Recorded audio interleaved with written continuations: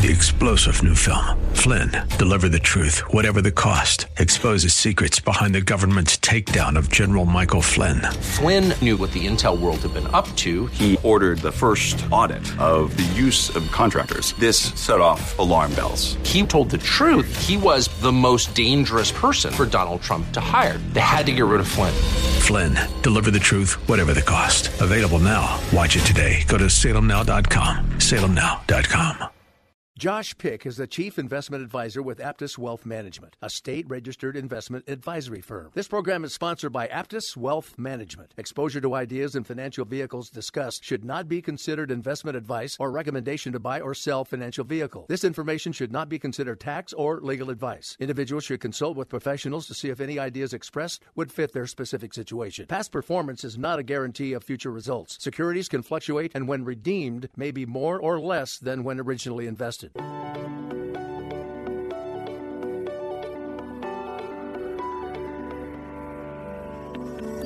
Welcome to the Aptus Retirement Blueprint Show with Josh Pick. Every week, Josh will teach you ways to help manage, risk, and protect your retirement income in the new economy. The primary focus at Aptus Wealth is to provide flexible planning strategies that can efficiently achieve your long-term retirement goals. Hello, and thanks for joining us. For those of you new to our program, thank you so much. We know you have a lot of choices, so we appreciate you spending time with us today. We want to tell you about the Aptus Blueprint Challenge. First of all, if listeners would like a second opinion on their portfolios, if you'd like Josh Pick to check it over and see how you're doing, you can take the Aptus Blueprint Challenge. And here's what happens. Just schedule a 15-minute call with Josh, and you will get a $25 gift card in return to support our local community. The number is 614-364-7300, 614-364-7300. It's one per household, and this is really the most effective for portfolios of $250,000 and up. So let's get into the show. Josh, what advice would you give to a retiree to help them make it through a down market? Well, one, I think, know that they happen. And if you're retired, let's say you retire today, it seems like about every 6 to 8 years there's a pullback. So theoretically, you're going to see another, 3 or 4 of these, God willing, in the rest of your retirement years. So it's not unusual. That's the first takeaway is this time is, while everybody will say this time is different, and I'm sure it will be in many capacities, and the impetus that caused the downturn or whatever the correction in the market was, quote unquote, caused by may be different. But the concept of having a pullback is not different. It's just ebbs and flows in the economy, and it's a normal thing.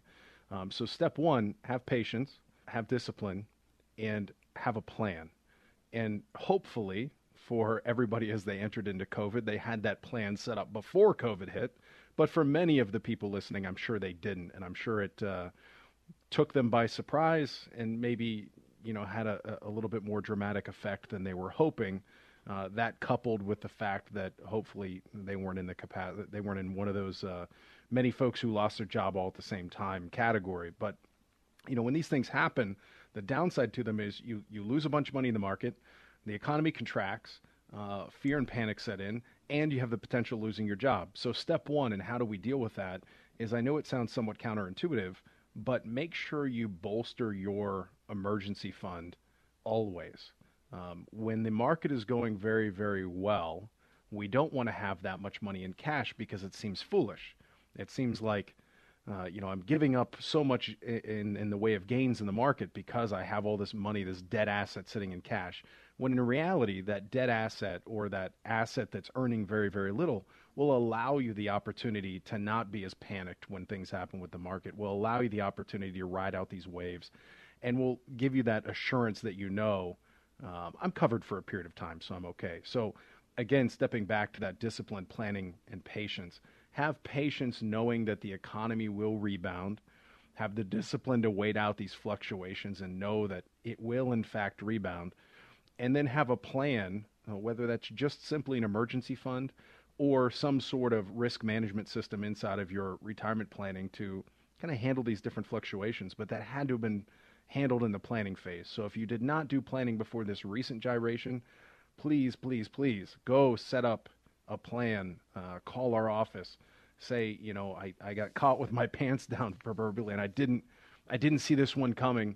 And it really hurt. And the closer and closer I get to retirement, the more and more I fear and worry about, what if this happens again? Will I have the fortitude, the intestinal fortitude to be able to wait this one out? Or will I finally have that last panic and pull all my money out of the market knowing that I'll never get it back? And unfortunately, Diane, what I see so many times is people they deal with all these fluctuations over time, but now they're getting to that 5 and 1 yard line.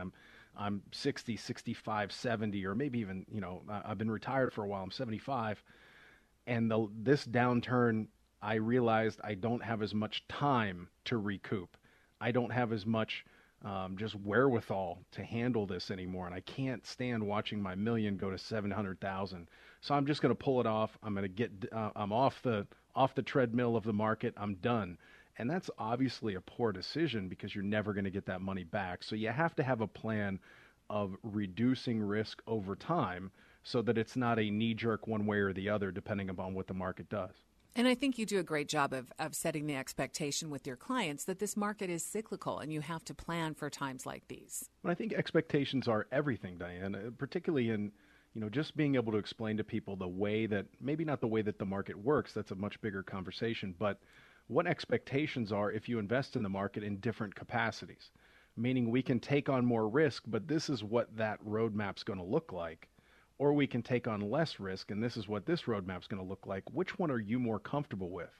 And then as long as we stick to those parameters and stick somewhat close within the guardrails of that road, then everybody's kind of on the same page and you're okay with it. If you know that you have the possibility of losing 10% and you lose 10%, well, then you have a little bit more comfort level of it. But if you say, I want to set out a plan where I never lose more than 10%, you're down 30 or 40, then panic sets in. So you need to know what your risk tolerances are, and you have to have a plan that's going to stick to them. And don't you find, I think I can be, my risk tolerance is pretty strong. But when it actually happens, I fold like a deck of cards when something bad happens in the market. And then also human nature kicks in when the market is going gangbusters and we're in a bull market for so long. People get a little bit greedy. So how do you temper that? It's so difficult because you're absolutely right. Fear and greed are the two most powerful motivators, and the market brings out both of those in very strong form. I think when the market's doing very, very well, then you combat that with what is, again, getting back to the plan. What is the plan? What risk are we willing to assume and why? Because what goes up will invariably come down. And it's very difficult when the market's doing really well. We all have that friend who tells you how they made $1 bazillion on Amazon or Tesla. But the reality is those are anomalies. They're probably not telling you the whole story about how they lost on the other 80 picks. We have to have a disciplined, measurable approach so we can make sure that our arrow hits our target. Not that we get to brag at a cocktail hour or that our arrow hits somebody else's target. The key is, comparison is the root of all pain. Do not compare yourself to others. Make sure that you're on the right path for you. If you would like a second opinion on your portfolio, if you'd like Josh to check it over and just see how you're doing, you can take the Aptus Blueprint Challenge. You just schedule a 15-minute call with Josh, and he will give you a $25 gift card to support the local community. The number to call is 614-364-7300, 614-364-7300. And the website is aptuswealth.com. Josh, how can you determine what the best retirement vehicle is for our listeners? Well, I think first, let's say that, we need to start using something, because it's no mystery to, I'm sure, everybody listening to the show that on average, Americans aren't saving enough. Matter of fact, I saw a stat just recently that about half of households headed by somebody who's 55 years of age or older, so we're not talking about 30-year-olds, we're talking about people who are within 10 years of retirement, have zero retirement savings at all. And then Social Security is kind of the fallback for that, which is obviously in question, and I'm sure we'll talk about many, many times over the history of our show here. But retirement plans are plentiful, so they're there for you to take advantage of. You just got to actually take the discipline to go do it. So let's cover what some of those are. There's two ways to essentially invest for retirement. The most common way is, and I'm saying two most common vehicles that people use. I mean, obviously there's you can get into investment real estate and a whole host of things, but in general, there's two ways to invest. One is qualified investing, and qualified simply means all the alphabet soup, the 401k, the 403b, the TSPs.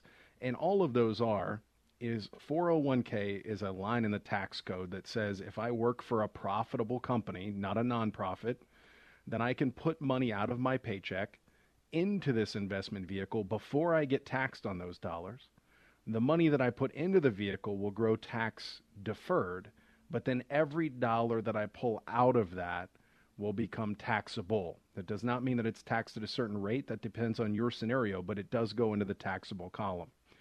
And 403B is the exact same thing, but for people who work for non-for-profit companies. TSP is for federal employees. They're all the same. Now, these are vehicles as they're addressed in the tax code, but it does not address necessarily what the investments are.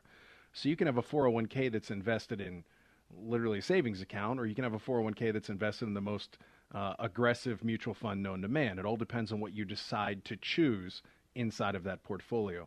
And the benefit of those is I get to forego paying taxes in my earning years on that money, and I'm actually earning interest on top of not only the money I invested, but on top of the money that I would have otherwise paid taxes on up front. So you have this double, and some people will even say triple compounding effect on your money. So it's a great way to save on taxes now. It's a great way to boost your investment savings over time, or your rate of return. Once you've, and there's some other benefits to those. Some companies will match and give you free dollars, but once you've kind of exhausted those or maxed those out, then you start looking in other directions of what should I utilize. And then you get into non-qualified dollars, and we'll circle back around to the Roth IRA because it's very unique at the end here. But non-qualified dollars, you put money in after you've paid taxes on them. So think of money that's already hit your checking account. I turn around and reinvest that. You can put that in anything from a non-qualified annuity to buying shares of Amazon to buying mutual funds. Those are taxed at capital gains rates or can be tax deferred depending upon the investment. And then a Roth IRA, and I'm going to give you, I promise, a priority or an order list of how you should invest in all these things. But a Roth IRA is unique in and to itself. Money that you put into a Roth IRA goes in after tax. All the money, so you do not get the tax benefit up front, but all the gains inside of that investment account are tax-free. So every dollar you pull out of a Roth IRA is 100% tax-free as long as you left it there for 5 years. So if you think about somebody who's in their 20s, 30s, 40s that has 20, 30, 40 years worth of compounding, they could end up with 4 times the amount of money that they started with and pay no taxes on that 4% multiple. So the best line in the tax code is undoubtedly a Roth IRA. Now, there's some income restrictions that we have to play by there, but in general, if you were saying I want to retire, I want to invest for retirement, and we weren't taking into account everybody's individual income situation or anything like that, in general, you should start with your 401k or 403b, at least up to the match. So if your company offers a 6% match, by all means, put 6% into your 401k and get the 6% match. That is literally free money. Do that every day. Please don't let that go by. Secondly, assuming you have an emergency account already saved, you should look towards a Roth IRA, assuming that you're a little bit younger and not 1 or 2 years out from retirement. Then it gets a little bit more into a math equation. So Diane, in general, obviously it's a more complicated question. It depends on your individual situation. But in general, 401k up to the match, Roth IRA if you can qualify, assuming that you've already accomplished having an adequate emergency fund, is the priority order to go through. And then once you get beyond all that, you start looking at other investments. We invite you to take the Aptus Blueprint Challenge. Give Josh a call at 614-364-7300. That's 614-364-7300. And learn how the Aptus Blueprint helps reduce market risk and protect your income. If you take the challenge, Josh will give you a $25 gift card to help support our local community. It's one per household, and this works best with portfolios of $250,000 and up. I'm Diane Brennan, and this is the Aptus Retirement Blueprint Radio Show with Josh Pick. To create a successful retirement plan in today's economy, it takes a customized, solutions-based approach. At Aptus Wealth Management, founder Josh Pick calls it the Aptus Blueprint, and it's focused on managing risk instead of chasing returns. If you're working with another advisor or simply want a second opinion, put his team to work for you. To schedule a complimentary consultation to learn more about the Aptus Blueprint process, contact Josh at 614-364-7300 or visit aptuswealth.com. There is no cost or obligation, but space is limited. To start your plan, call 614-364-7300 or visit aptuswealth.com. Thanks for listening to the Aptus Retirement Blueprint radio show with Josh Pick.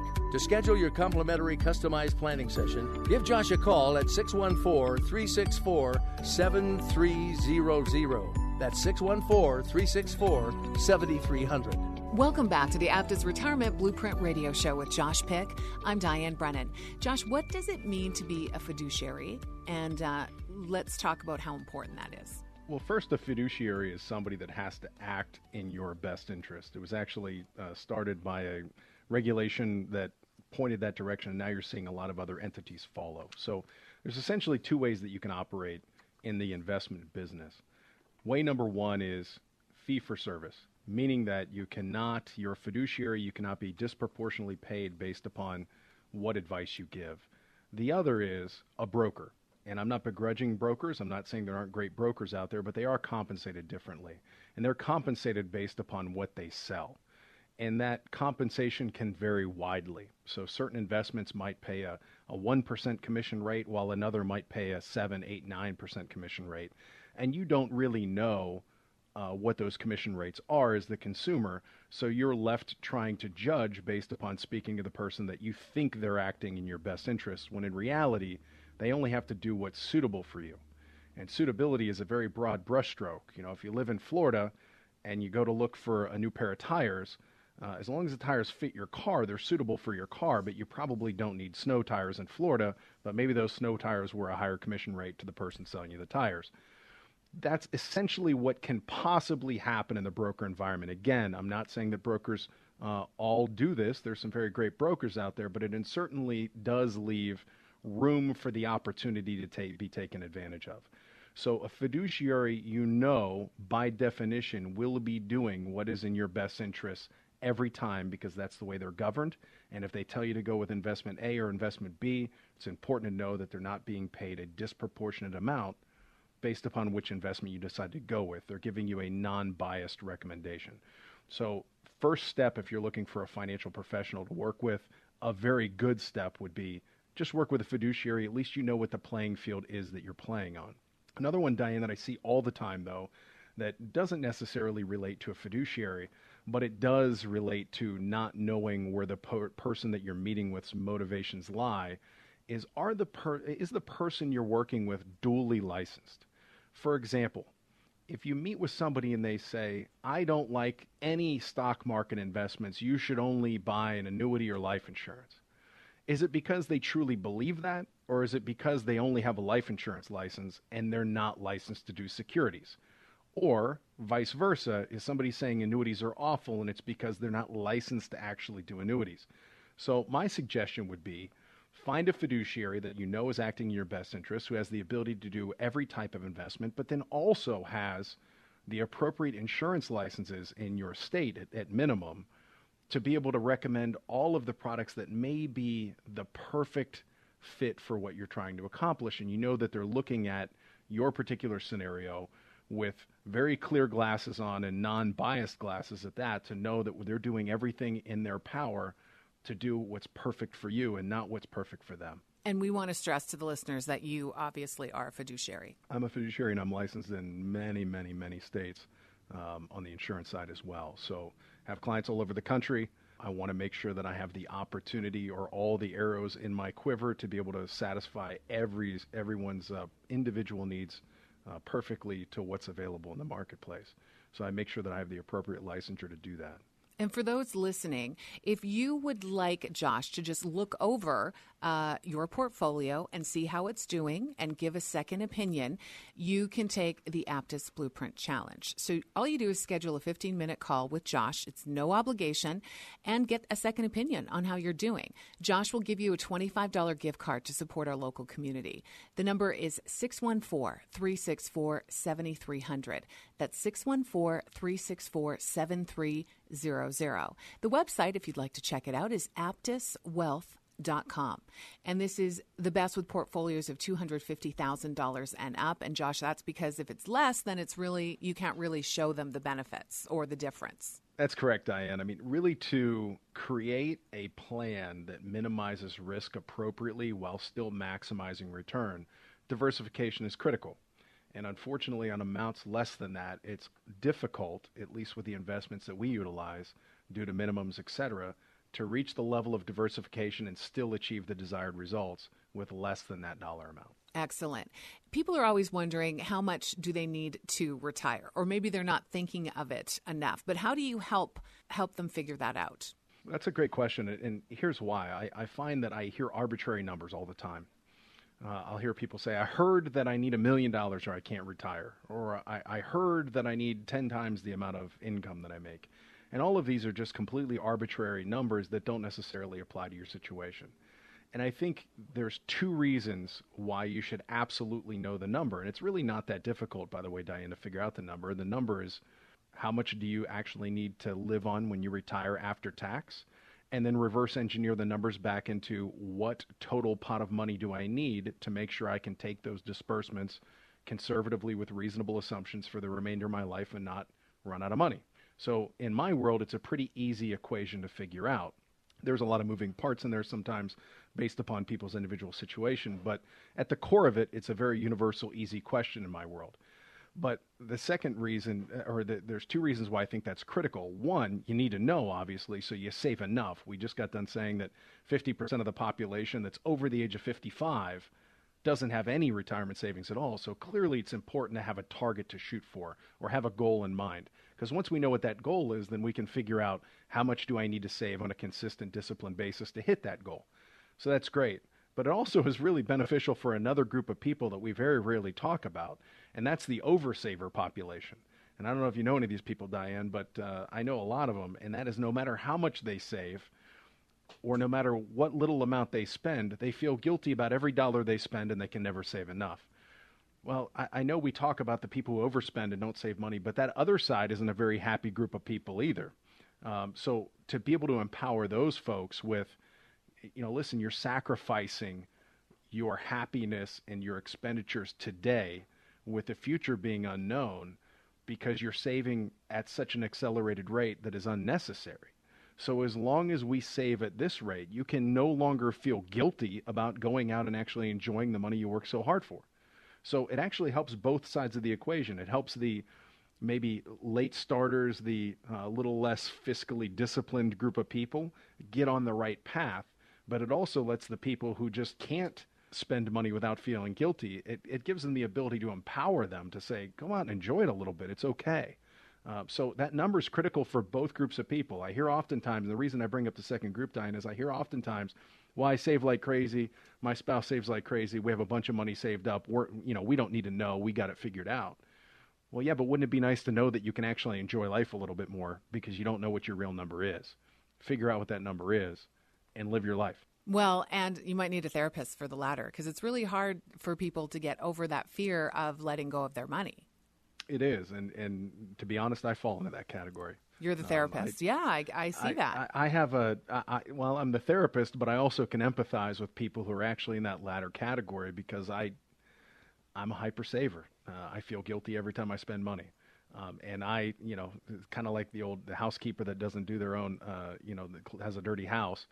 While I saved a lot, I knew kind of the generalities of how much I should be saving. So I didn't really do full-blown financial planning for myself up until 5 or 10 years ago. And it helped. It gave me the ability to actually go out and spend some money. And feel confident that you can and still be fine. Yeah, I'm not doing anything foolish. I'm not damaging my family. I'm not, going to go off the rails. I'm just enjoying the money I work hard for. And as long as I continue doing these 1, 2, 3 things, I'm covering all my bases. I'll be just fine in retirement. So I'm the opposite. So how would you rein me in? I think I'm more positive. Oh, it's going to work out. It's going to work out. It'll be fine. Well, and I certainly envy people like that. That's great, as long as it isn't blind faith. So blind faith is. It is.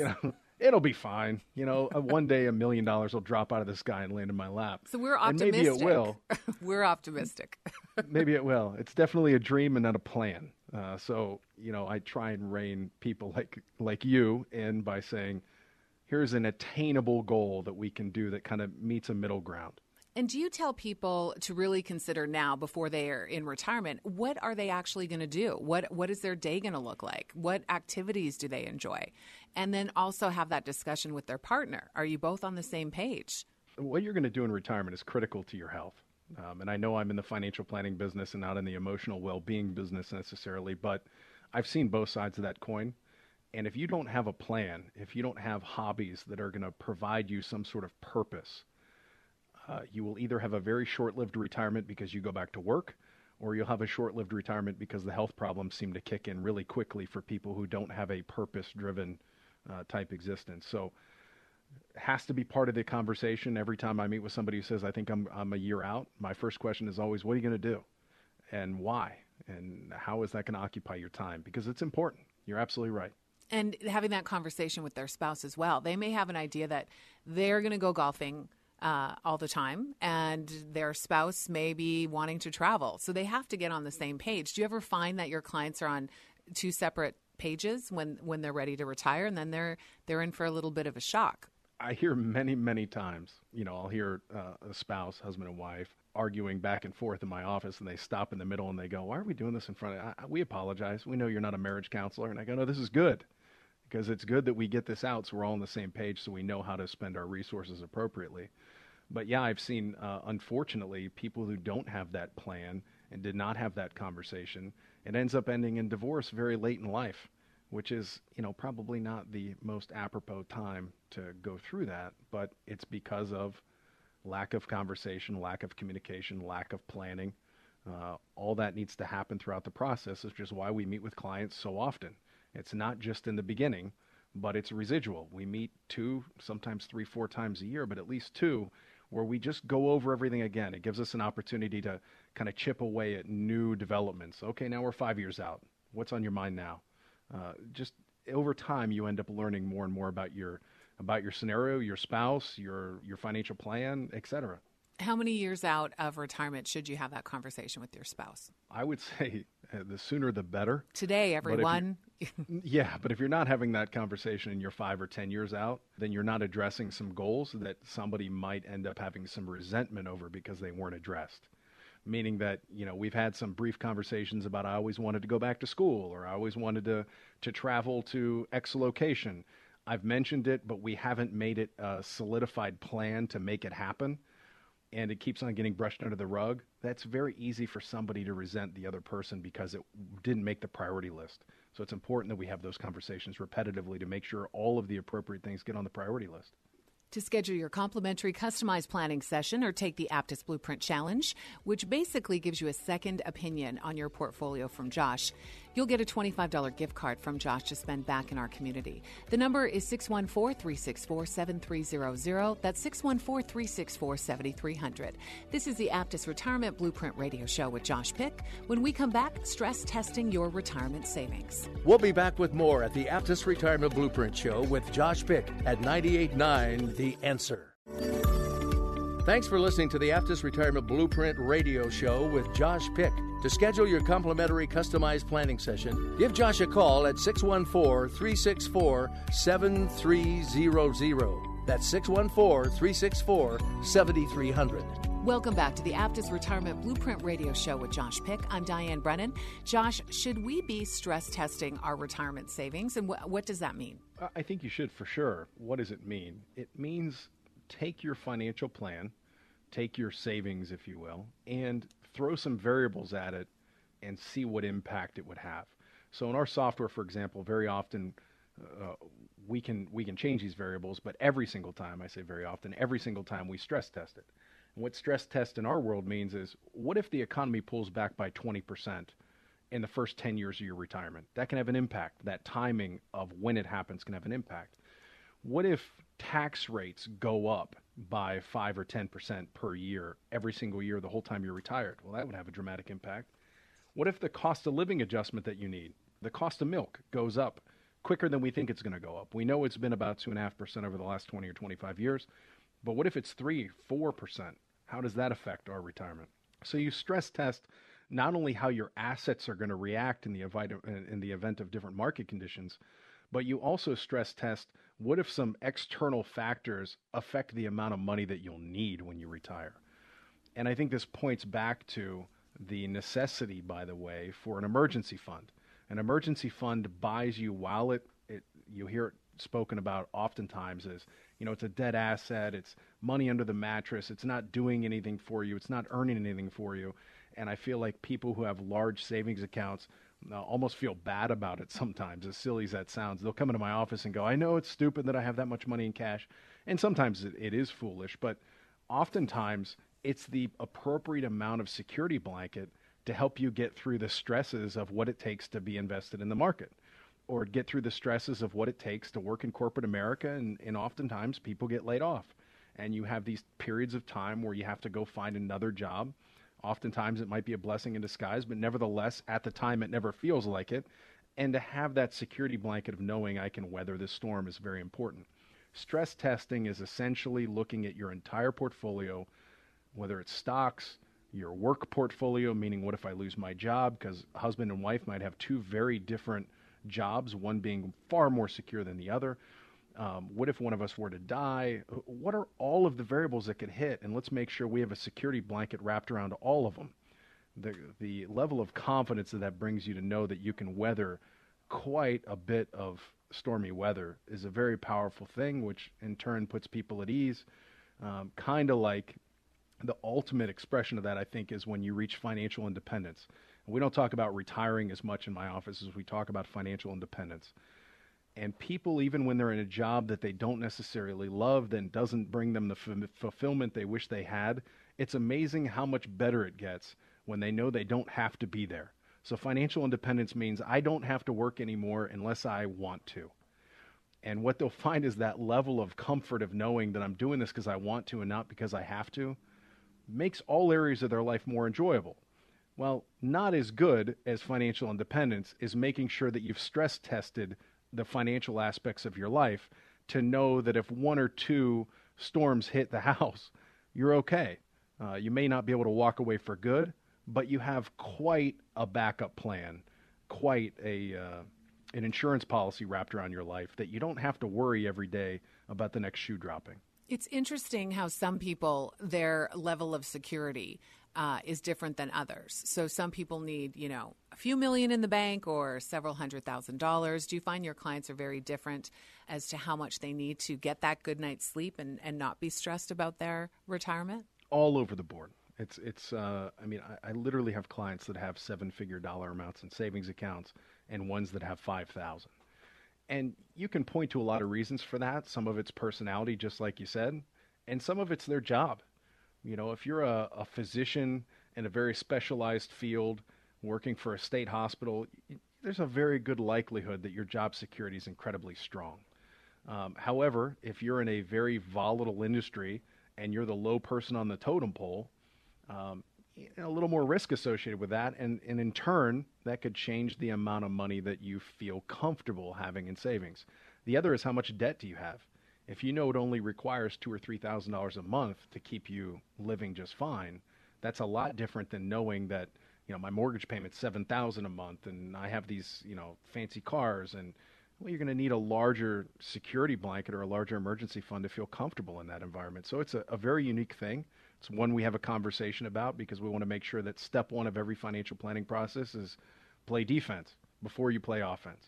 Make sure that you have those bases covered and that you have the peace of mind to know that you can weather storms. And you'll tell the client, let's say they don't have fear, they do have the expensive cars, they do have a high mortgage payment, and you're concerned about where they're going for their retirement. You definitely have that conversation with them. Absolutely. Yeah, and sometimes, unfortunately, we're not in agreement, but that tough love is required.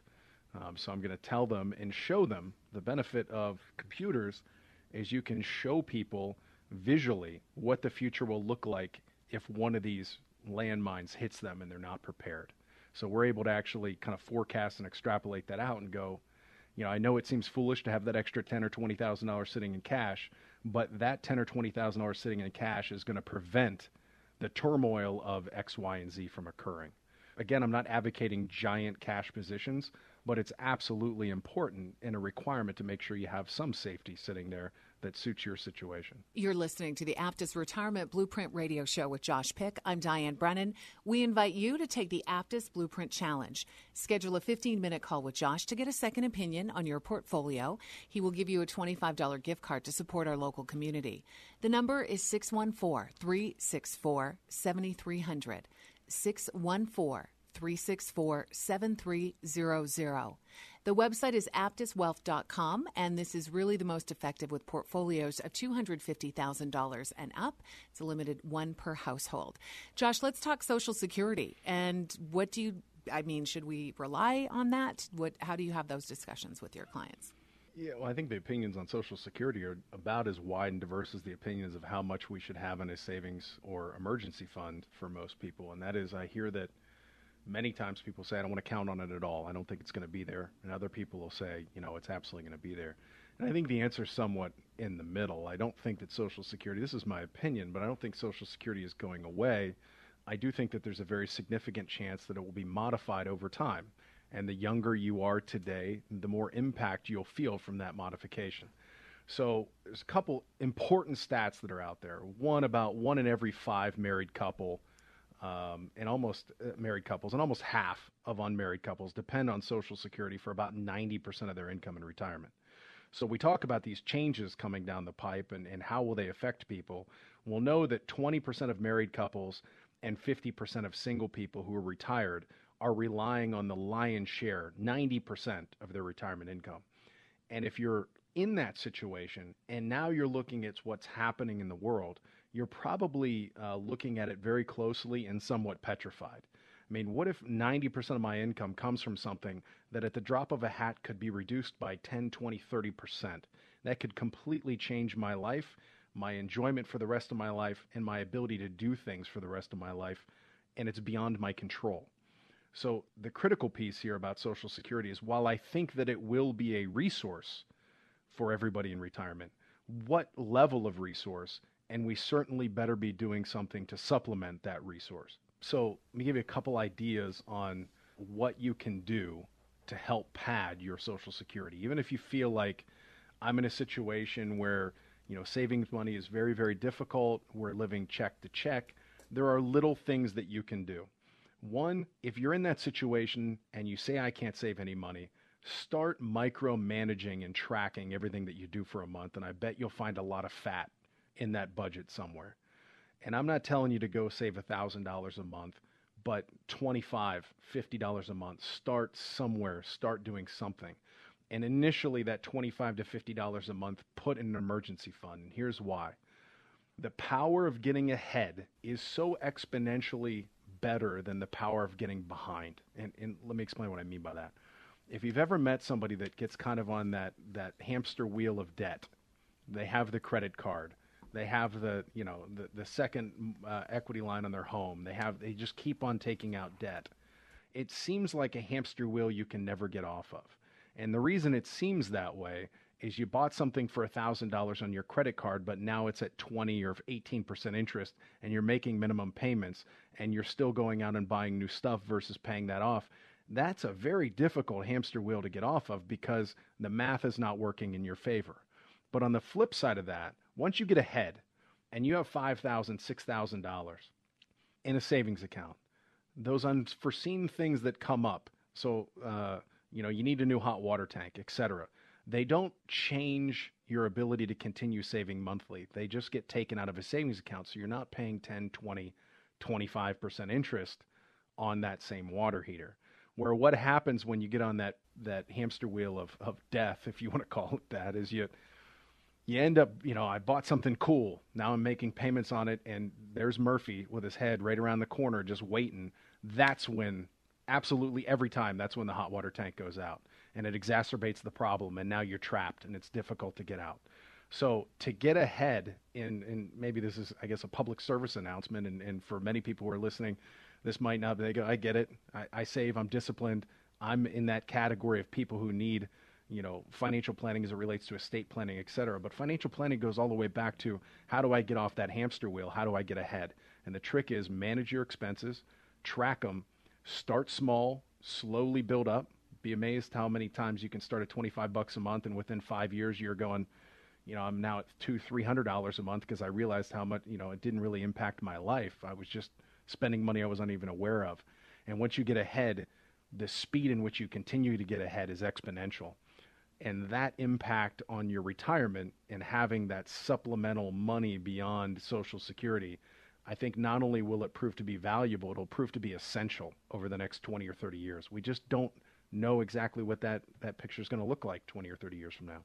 To schedule your complimentary customized planning session or take the Aptus Blueprint Challenge, where Josh will give you a second opinion on your portfolio, you'll get a $25 gift card to support our local community. The number is 614-364-7300. That's 614-364-7300. The website is aptuswealth.com. It's spelled A-P-T-U-S, wealth.com. I'm Diane Brennan, and this is the Aptus Retirement Blueprint Radio Show with Josh Pick. When we come back, why you should learn about whole life insurance. To create a successful retirement plan in today's economy, it takes a customized, solutions-based approach. At Aptus Wealth Management, founder Josh Pick calls it the Aptus Blueprint, and it's focused on managing risk instead of chasing returns. If you're working with another advisor or simply want a second opinion, put his team to work for you. To schedule a complimentary consultation to learn more about the Aptus Blueprint process, contact Josh at 614-364-7300 or visit aptuswealth.com. There is no cost or obligation, but space is limited. To start your plan, call 614-364-7300 or visit aptuswealth.com. Thanks for listening to the Aptus Retirement Blueprint Radio Show with Josh Pick. To schedule your complimentary customized planning session, give Josh a call at 614-364-7300. Welcome back to the Aptus Retirement Blueprint Radio Show with Josh Pick. Josh, what is whole life insurance, and is it something that everyone should consider? Whole life insurance is a type of permanent insurance, and there's two types of insurance. There's term and there's permanent. Term is what most people are well aware of. It's what they get typically through their employers. It's renting insurance. You pay a monthly premium. In some instances it can go up. In other instances you can lock the rate of the premium for a period of time. But then once you quit paying on it, you no longer have insurance. There's no cash value. There's no nothing attached to the insurance. It's almost like auto insurance, but on your life. That's term. Permanent insurance is a plan where you are planning on contributing to it for the foreseeable future that will build some sort of inherent cash value usually, and that will be around for sure when you die, whether that's 10 years from now or when you're 110. Doesn't matter. You're buying this insurance for the purpose of being there to pay out when you die. Now, a lot of people don't go down the permanent insurance route because it's clearly more expensive.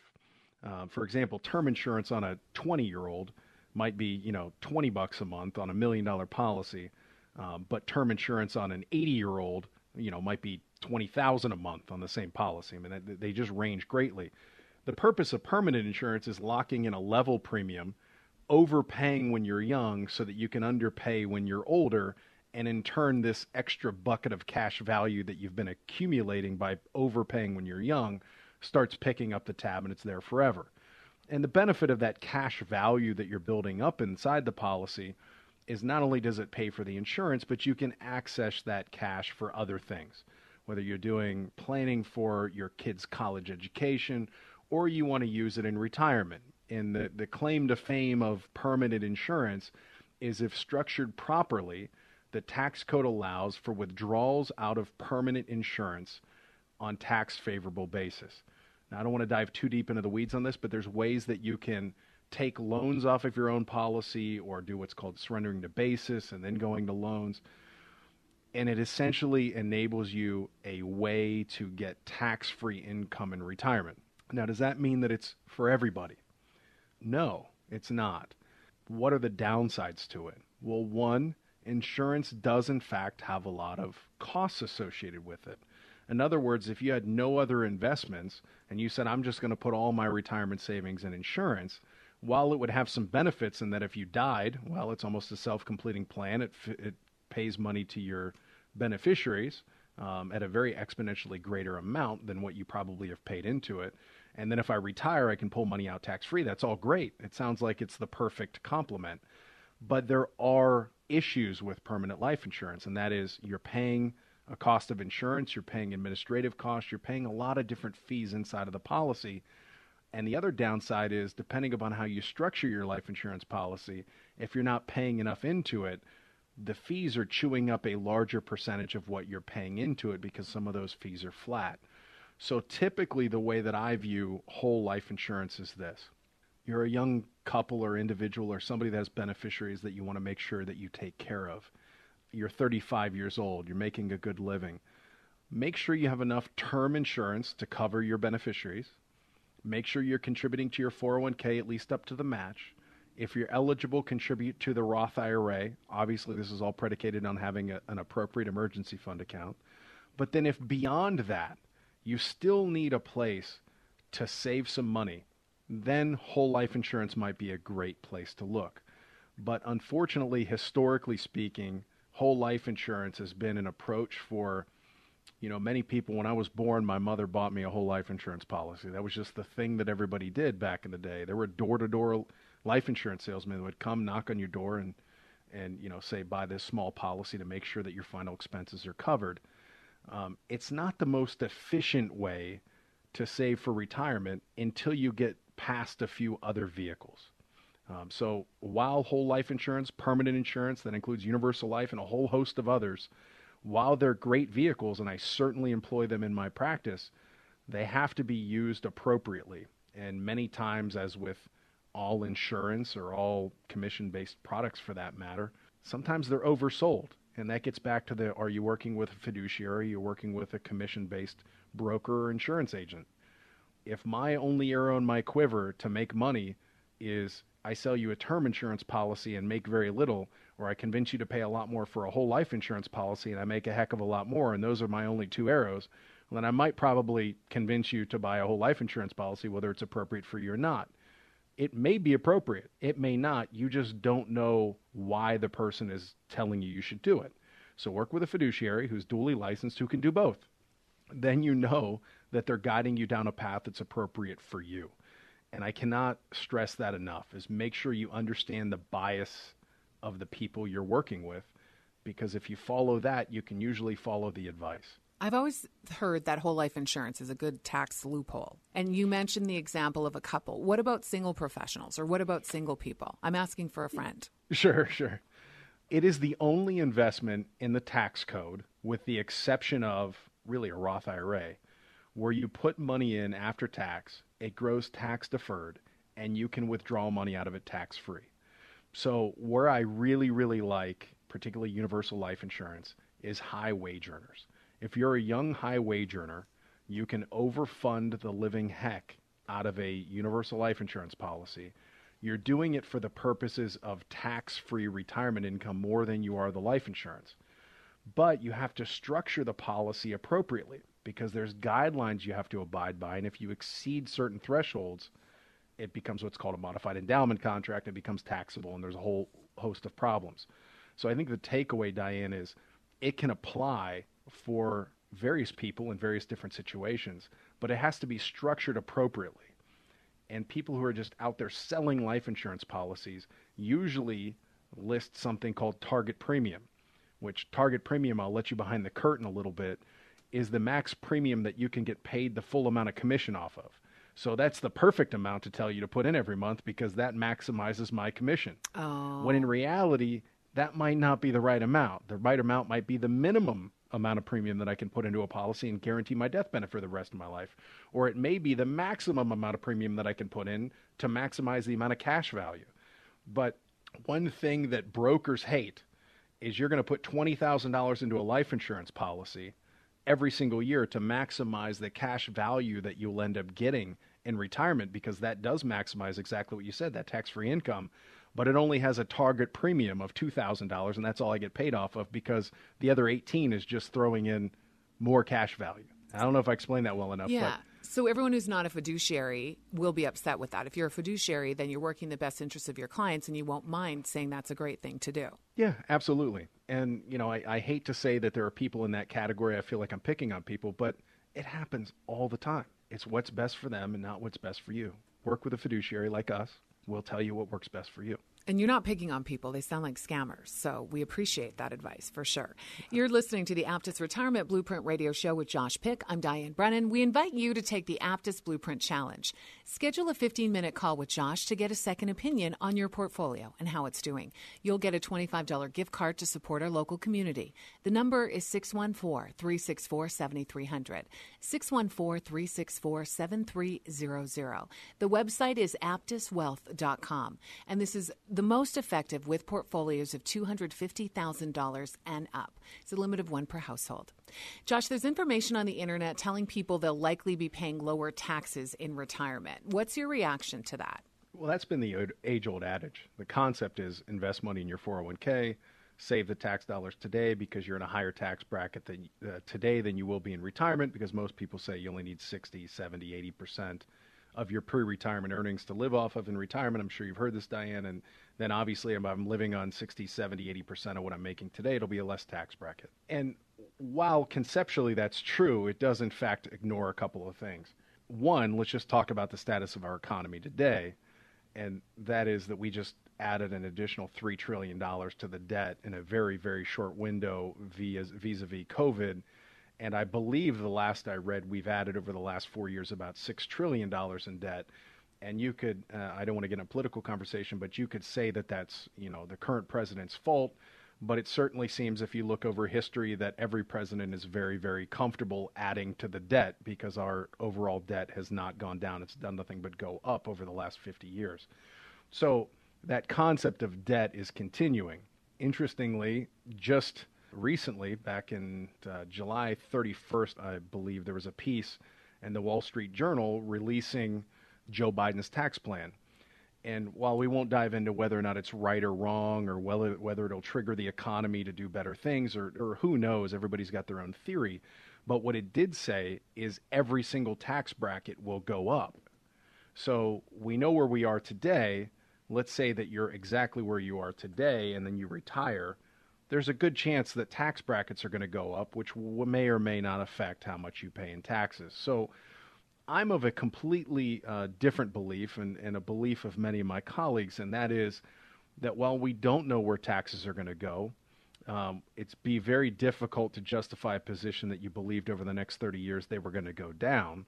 So if we believe that tax rates are going to go up, and we believe that you should do planning, and planning should take into account the fact that you're going to have to make this money last for a really long time. Longevity in this country is very strong, much stronger than it was 30, 40 years ago, 50, 60 years ago for sure.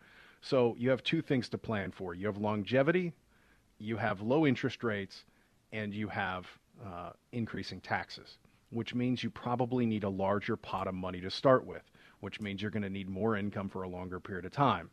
None of those point in a direction of your taxes being lower over time, more than likely. So my belief, and the belief of many of my colleagues, is take control of your tax situation. We don't know what the future of taxes will hold, but we do know that if we can minimize taxes overall, regardless of what the rate is down the line, that's obviously a good thing. So start looking at things like Roth IRA conversions when taxes are incredibly low like they are today.